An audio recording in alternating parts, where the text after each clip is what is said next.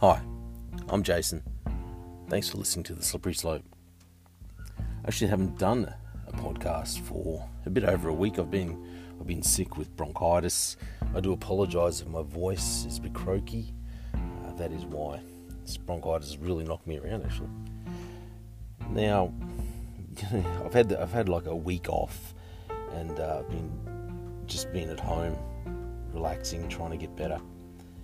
And one thing I've had to stop doing is watching the news.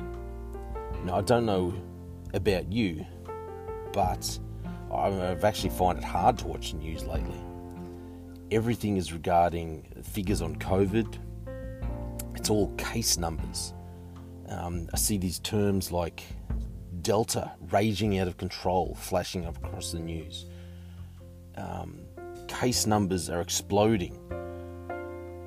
You know, there's one person dead over here, 2 persons dead over here. You hear the questioning from journalists, and it's so exacerbated and such a tone of fear in their voices.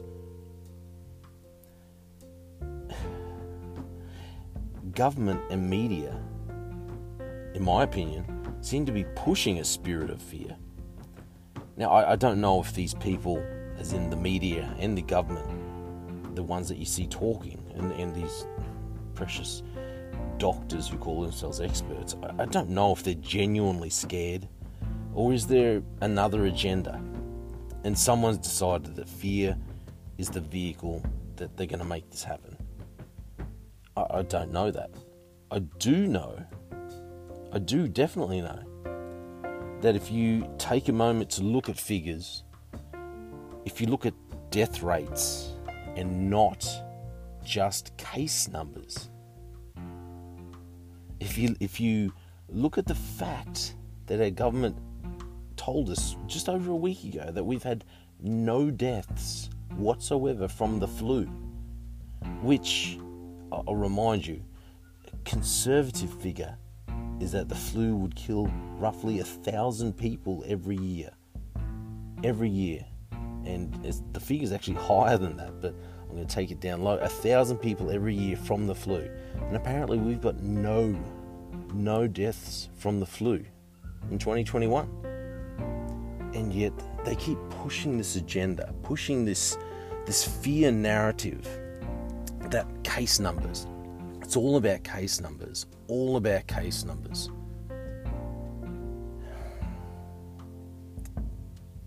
So I've stopped watching the news so much.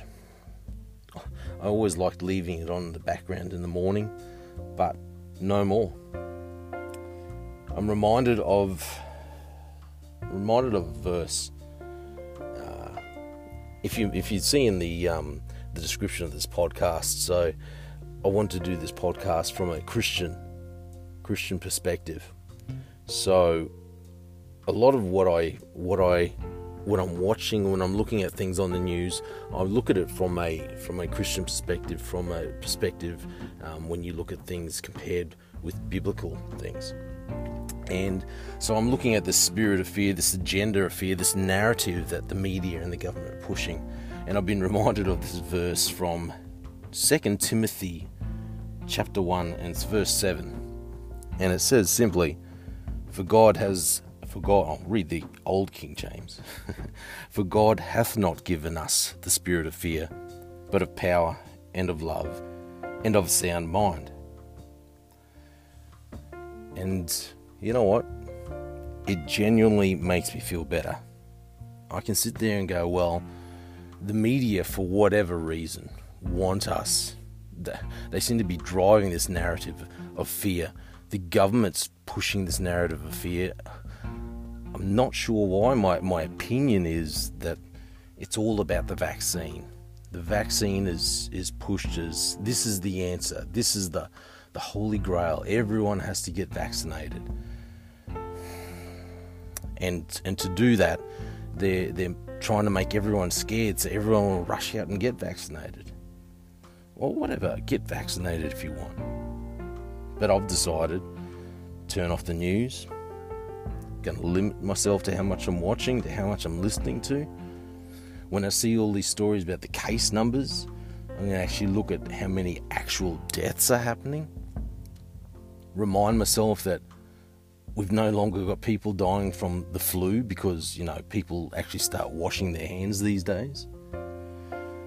And remind myself of the good things. And not live in a spirit of fear. Not be tempted to just